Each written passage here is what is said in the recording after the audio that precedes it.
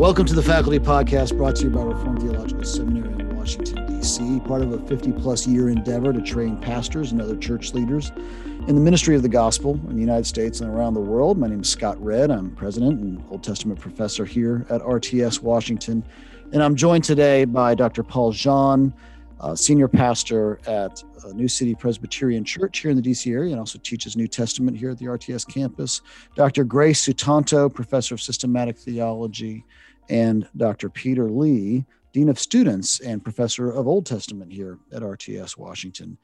Tommy Keene is not with us today. He's teaching an intensive during our J term here when this is being recorded. And so every once in a while we lose someone to the necessity of teaching, which of course is what we're all here to do. So we're going to miss Tommy on this most important of conversations.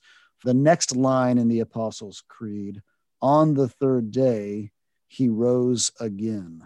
Okay, he rose again from the dead, talking about, of course, this important topic of the resurrection to the Christian life, resurrection to Christian theology, to our view not only of ourselves individually, but the church and the place of the church and this place and time, and this, to use Pauline language, in this age, but anticipating the age to come, which Christ, of course, in this passage is inaugurating. This is a major issue. I remember one professor, I think it was Dick Gaffin, saying, when you talk about the death of Christ, you actually have to talk about death and resurrection together, right? It's not, he said, you also almost have hyphens between death and resurrection. This is all parts of the same whole. As a matter of fact, you can even imagine where unhealthy theology and practices crept into the church when people focus too much on death and not on resurrection, or focus too much on resurrection and forget about the death, right? So we started talking about death. We talked about the fullness of this judgment that is imputed upon Christ for sinners. We talked about what are some of the implications of this idea of him descending into hell, the fullness of the condemnation that Christ is experiencing. And now we're moving on to the hope, right? We're moving on to the second part of this important formula, the resurrection of Christ. So let's start in a fitting place, I think. Let's start with the New Testament. Paul, what is the place of the resurrection, or what is the significance of the resurrection in the New Testament? Well, I think there are so many ways you could approach this, but I just taught a course at RTS on the book of Acts and Romans, right? And so you could approach it theologically and so forth. But what I would suggest is taking a look at Acts chapter 1, and Luke goes out of his way to underscore how Jesus provided many proofs for the resurrection, right?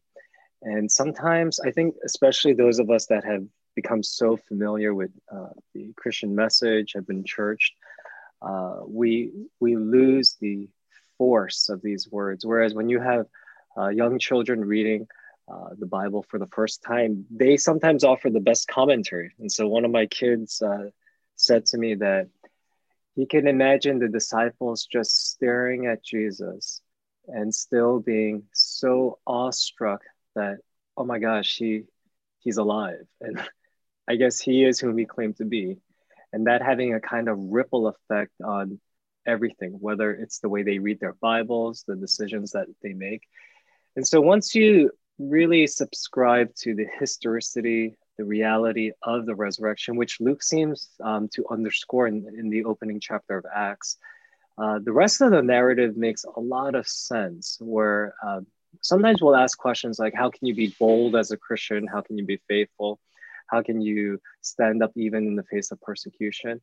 It seemed like for the disciples, really everything else in life, whether it was the oppression of the Romans, the persecution of the Jewish leaders, or just even internal conflict in the church, these things were all placed in context. And what I mean by that is, yeah, these things are all real, just like these realities hold true even today. But the more basic reality is Jesus has risen, which confirms everything he is and does. So that's one way to look at it. If you look at it more from, Romans and so forth, and I won't say too much here, but you see that Paul ties it very closely to our justification. So all of that is to say that the New Testament's, you might say, appropriation of the resurrection is very rich and multifaceted. Yeah, there's this interesting turning point that seems to happen with the resurrection, isn't there? I mean, you even see it in a kind of microcosm in Peter. I always think about this at the end of the Gospels. You have Peter denying Christ. Got all the gospel accounts, right? He's falling short. He's misunderstanding. He's often speaking out, but not getting it right.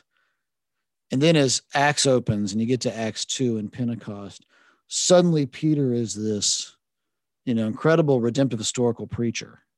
Right. There's something that's happened before and after, and what is it? Of course, there's Pentecost, the day of Pentecost, but you have this larger description that over this time period between Christ's death and the coming of the Spirit, Christ is opening up the scriptures. He's teaching them, but he's no longer teaching them as merely the rabbi, right? He's the risen Lord now. And you imagine it's igniting all of their hermeneutics, right? About the Old Testament and the world around them, that now the risen Christ. We've all had rabbis teach, but we've never had a resurrected man teach us, right? The resurrected Lord Jesus Christ. And it's changed everything.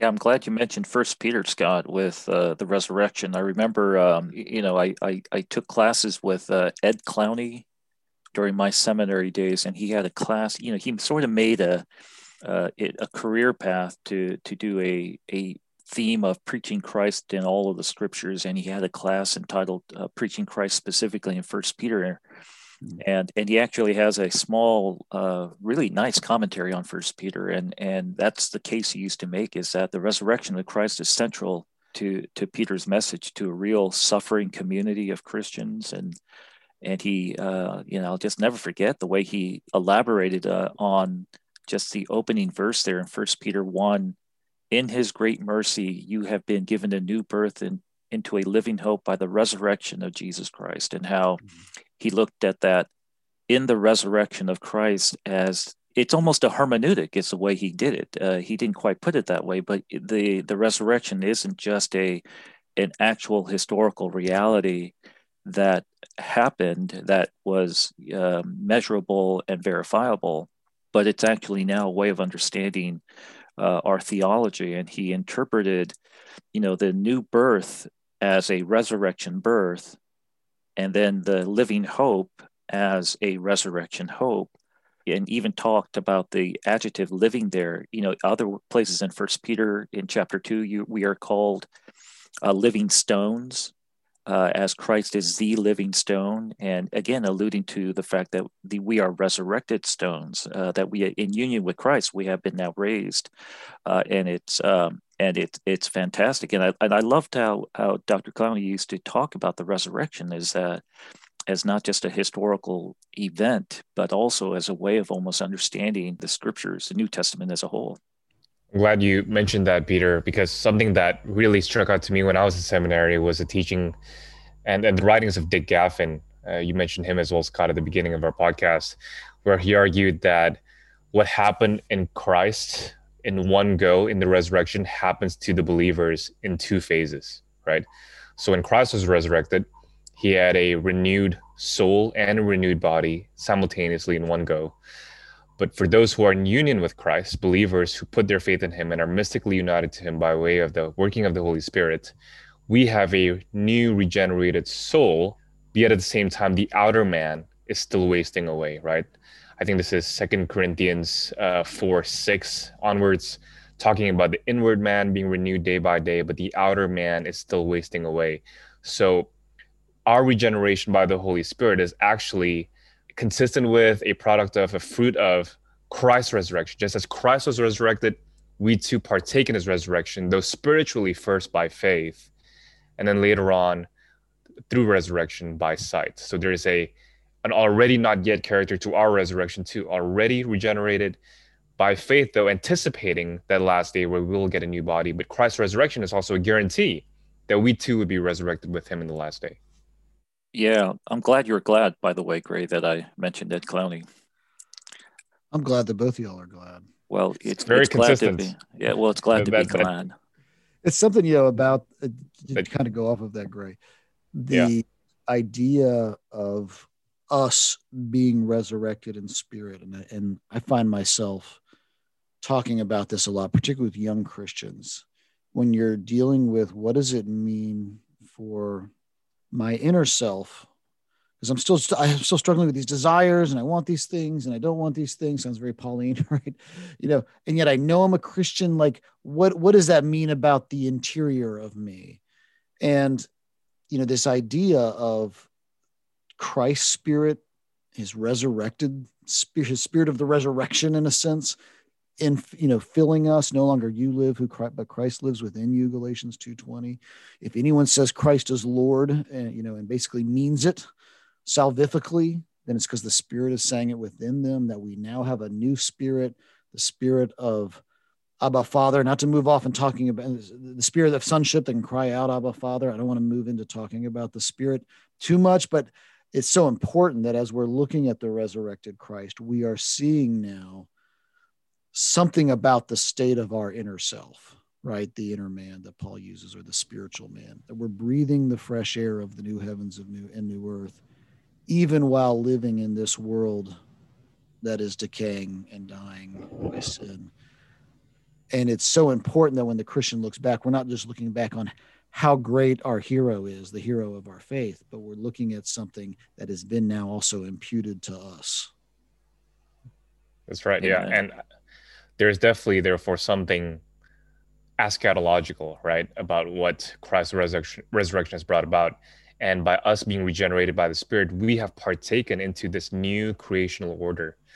Our new ability to follow Jesus Christ, our new ability to follow the law, actually testifies to this final reality where everyone would obey God, right? And everybody would obey God joyfully, consistently, and totally. And we're actually anticipating in that and already participating in it. And that's an incredible reality to think about as Christians. We are actually witnessing the future new creational order being lived out already partially today. Yeah. And in a way, kind of again, for the kind of going back to the young Christian who's struggling with sin or temptation or doubts, in many ways, I think for the Christian, the frustration with that struggle is an outpouring of the fact of their inner renewal, right? That now you yearn for a greater thing, and yet you see also the temptations and the struggles that you're having, but you're seeing it now in light of this greater thing, which is the new heavens and new earth, which has been kind of implanted, an embassy of which has been implanted inside of you, right? Mm-hmm. I think it actually gives voice to why the struggle can be so stark all of a sudden in a way that it wasn't before you were a Christian. It's why it's important that we see Romans 7 comes right after Romans 6, right? Romans 6 talks about the power of the resurrection, that when Jesus Christ died, we, our old selves, were crucified with him.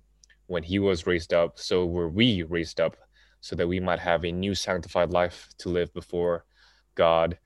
And then Romans 7 comes on, which reminds us that despite these new resurrection realities that we're living out, we still have these old desires that are residues of our old selves clinging on to our new selves. Mm-hmm. And hence we have to struggle. And, Scott, what I liked about what you said there, the struggle of the young Christian, is that the characteristic of sanctification is not comfort in holiness, but struggle for holiness. Mm-hmm. The fact that you're struggling shows that you're alive. And I think that's really, really important to keep in mind, because so that even as we're emphasizing these new creational resurrection realities, we're not triumphalist about it. We're realistic about the real struggles that will continue on in this life.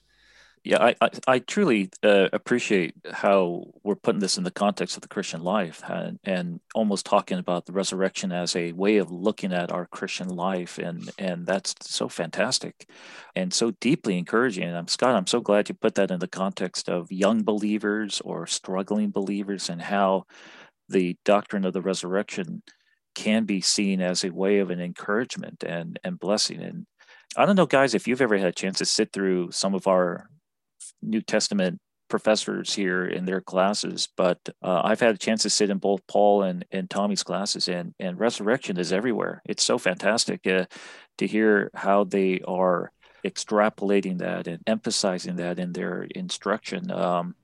it's just a great thing for our students and for people in general to appreciate. I think that our guys are really committed to the centrality of the resurrection in their instruction in our classes around here. Peter, along those lines, I had been wondering, I think about how it would really benefit Christians at all walks to just continue to meditate on the resurrection. Even with Paul, like you have that famous line where he says, listen, if Christ has not risen, then our preaching is in vain. And that conditional statement, like if, and all of Paul's life is built on that the resurrection happened. And as we've discussed, that the rest of the Christian life is sort of like a meditation and a reflection on all the rich implications of the resurrection. A lot of scholars on a different note have written on how it was not easy for Paul and the disciples to believe in the resurrection because their Jewish worldview didn't lend to that. And so that's, I think, a very important point to highlight, because sometimes when you might say the contemporary skeptic says, well, of course, they believed in the resurrection back then because they were more superstitious or religious people, right? What they don't realize is that, if anything, the Jewish worldview did not lend to really believing in the resurrection. And maybe, Peter, you or Scott can comment more on that, because that's a very helpful point, that the resurrection didn't come easily to Greek or Jew alike. To kind of add on to that point, Paul, and the fixation on the resurrection for apologetics as well, I think a lot of people take the resurrection out of context to highlight that here's the proof of Jesus' divinity, here's proof that God exists. And that's really, I think, ripping away the resurrection from its redemptive historical context. Because in the context of redemptive history, what Peter was saying in the beginning of the book of Acts, what Paul sees in Romans chapter 6, is that Christ's resurrection symbolizes God doing something new. This is actually a new epochal shift in redemptive history. So it's not so much a vindication of the divinity of Jesus, though it is that, but it is more so in the fact that God is inaugurating this new covenantal, new creational order in an already not yet way in the resurrection of Jesus Christ. And I think when we just fixate on the evidences of the resurrection and the resurrection vindicating the divinity of Christ, we really miss that rich theological backdrop for the resurrection. Well, and you have this idea throughout the Old Testament that's so important. I mean, resurrection comes up a lot in the Old Testament, but it's in a variety of different ways, only a few of which may speak directly to what we're talking about here. But you have clearly resuscitations. You have people who have died and have been brought back to life. Actually, interestingly, usually revolving around the prophets of Israel, like the unnamed man who's buried, the unnamed prophet who's buried in the cave, and then later a body is thrown into the cave, and the body springs up and pops back up. The person comes back to life, which is one of those kind of somewhat comic stories of the Old Testament. You have people being raised from the dead, during the ministry of Elisha, for instance. But in each one of those cases, though, it's not as if this person has been resurrected into the body imperishable that we see talked about in 1 Corinthians 15, for instance. You then have a resurrection as a symbol for the restoration of Israel. Okay? You have a resurrection as sort of a symbol of restoration, whether that's something along the lines of, you see the sprig that comes out of the stump of Jesse, the idea here being that the kingdoms are like trees. And the prophets use this regularly. Isaiah traffics in this language, and the tree is cut down, but a sprig comes out of the dead stump. Out of the stump of Jesse springs this line. So in other words, the Davidic line is restored. You obviously have, the language of resurrection in Ezekiel 37, where you have this army that is laying dead, and the prophet makes a point of saying how long dead they've been. They're so dead that the bones are dried up. There's not a hint of life. And then through the preaching of the word and the return of the Spirit, they're resurrected. And then, of course, the prophet tells us, I'm talking about Israel after the exile is done. So you have these passages that kind of speak to resurrection as a metaphor for the restoration of Israel that kind of culminate probably in Daniel 12. And this is the passage we come back to, where you really have this kind of explicit foretelling of the history that has yet to take place in apocalyptic fashion, which is, because it's apocalypse, it's highly symbolic, it's highly metaphorical. And you have this passage that describes how those who were in the earth, those who had gone into sleep in the dust, shall awake. But notice it's not just being resuscitated for, another 20 years of life. It's unto everlasting life. Or actually for those, because it includes this idea of judgment, some to everlasting life, some to everlasting condemnation. And here, I take it to be, and Peter, I'd love to hear your thoughts on it.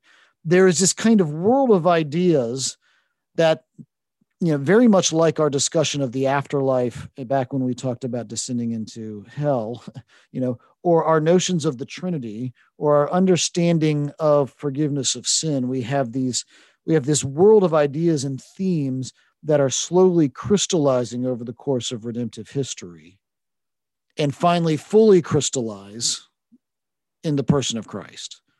But here in this late Old Testament text, Daniel, you've sort of more of a focus of, all these ideas of resurrection out of death and death leading to life. They kind of focus in on Daniel. And yet even there, it's still in this kind of vague apocalyptic language. And then here we have Christ who comes, who is the true vine, who is true Israel, who's living out the redemptive history of Israel, but living it out successfully. And guess what? The resurrection was always about what he was going to accomplish in the first place, right? And all of these themes sort of become manifest or incarnate, to coin a phrase, right? Yeah, they come incarnate in the person of Jesus.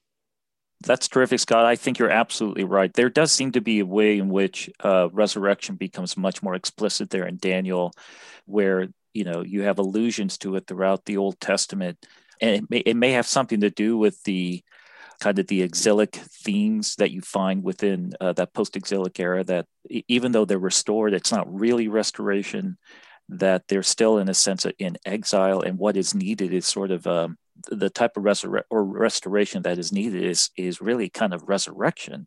Thus, Ezekiel 37, Daniel 12, and a lot of the restoration, the real restoration, not the typological one that we saw there in the Ezra Nehemiah, that type of restoration, but the restoration that the prophets were alluding to all along is shrouded in the language of resurrection. Now, to what degree the Old Testament readers were aware of that, I'm not sure, but it becomes very explicitly clear that with Christ and his resurrection, we have now true, real restoration.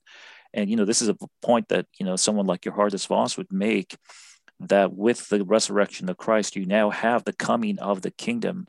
And in Vos's book on the, I forget the exact title, but the teaching of the kingdom in the church, he makes that big case that Jesus says that the kingdom has now come, meaning it hasn't returned. It has now come, as if this is a first time thing that has happened now with the coming of Christ, his death and resurrection and victory over sin and death, that we have reached a definitive point. But in many ways, the Old Testament is sort of building up to that climax point. It's not like it just happened, all of a sudden. It's been kind of building to that point. And, even when Jesus was asked to defend the resurrection to the Sadducees, he cited the Old Testament covenant of Abraham. I am the God of Abraham, Isaac, and Jacob, which always sort of I found interesting, that, meaning I am the God of the living, not the dead, to defend resurrection, and how there must be something intrinsic in Abraham, in that patriarchal promise there, that has in seed form, sort of historical redemptively, the doctrine of the resurrection. It's interesting. You've got this progression too. I mean, if you look at intertestamental period literature, for instance, you have 1 through 4 Maccabees, right, which is this kind of history of the Maccabean revolts. They have varying levels of authenticity, right? But you have these 2 type stories that are told in the Maccabean account. One is from relatively early in Maccabees, and then one is relatively late. And there are these type stories of these Jewish martyrs being tortured to death. Okay. And it's interesting in the first story. So this is, of course, late. This would be late in the ancient, Old Testament period, early in Second Temple Judaism. Okay. This is still a relatively, Jewish audience. one of the young men who's being martyred stands up and says, "Take heart. Don't you know we'll be together in the resurrection?" Right. And then in the later account, now written probably, however many years later, after kind of a more Hellenization, Greek thought is now kind of moved in. You have the same story, group of martyrs being killed, tortured to death. One of them says, "Dear brothers, take heart. Don't you know that immortality awaits us?" Okay. So you can see this shift that already in the early account, there's this hope in a resurrection that we probably even see kind of show up amongst in the Sanhedrin, right? Later in the New Testament, where some believe in it and some don't. Okay. And then we have Socrates, taking his life saying, "Take heart, brothers. I'm about to enter pure reason." Okay. So you have all these ideas kind of floating around. First of all, believing in the resurrection, as to what you brothers said earlier, doesn't go without saying. This is a countercultural idea to believe in the resurrection. And yet it's also not this kind of merely Christian idea. I think that's the main thing here, is that here you have by Daniel and Maccabees in the intertestamental period and Pharisaic belief, there's this idea of the resurrection coming, but it's still sort of uncrystallized, right? It's unfocused. When Christ comes on the scene, what is he doing? He's laying hold in his resurrection of exactly what this thing, the resurrection, is about. He's kind of giving the locus of how this can take place. And I think this mirrors a lot of the offense of Christianity. It's not that the fact of the idea, but the fact of the idea finding its locus in the person of Jesus Christ. Yeah, absolutely. And you're definitely right. I mean, there's obvious, Jesus's resurrection, as you know, was not the first in a manner of speaking. Even Elijah, brought a young boy back from the dead in the Book of Kings. And even prior to Jesus, he had resurrections. And it's interesting how within the Second Temple movement, you had the idea of an eluded resurrection that is great, but you're still going to die again. And then that idea that there possibly is a resurrection into immortality. And it's already, again, heading in that direction. But, so when we get to Christ, we now have a resurrection of an entire different magnitude, of an entire different kind. This is a resurrection that is, unto glory. It is one, you will not die again from this resurrection. This is a different kind than the ones that we've seen before. Mm-hmm. In many ways, this is sort of the illusion or the momentum that you saw in the Old Testament kind of grappled on within the Second Temple literature is now seen in its fullest realization here in Christ. Lazarus is going to die again, but those who have been raised in Christ will never die again. This is a resurrection unto glory. I think this is Paul says this is a first fruits resurrection. He is the first to be raised in this sense unto eternal glory. And then we also, interesting, we are also first fruits is what it says. We're not second fruits because of the idea of union, how we are a kind of first fruits in our resurrection as well. In that sense, our resurrection is not a Lazarus kind or the young boy of Nain type resurrection. Our resurrection is of Christ unto glory. Amen. Reminding us again of this there's a strong ethical aspect, I think, that kind of pops out to me at this. This is not merely a thing we're remembering as an article of faith, but that there is this teleology to it, right? There's an ethics to it. That we're resurrected people. We're people, or I should put it this way, we are people of the resurrection, right? And so everything we do in this life has to be done in light of that. We're not people who believe that humans live but for a brief period and then to go out like a spark of the fire rising into the sky, but in this sense, there is this eternal resurrection that we live in light of. And that changes the way you approach the world. That changes the way that you approach your dealings with other people. And you're thinking about this life that we're living. All right. Well, thank you, brothers, for talking about this. I'm always refreshed by our conversations and just hearing again about these articles of our faith with these ethical implications from all of these different disciplines. I love hearing about it from you all. And thanks for this conversation and look forward to continuing it next time we get together. For everyone else listening, take care.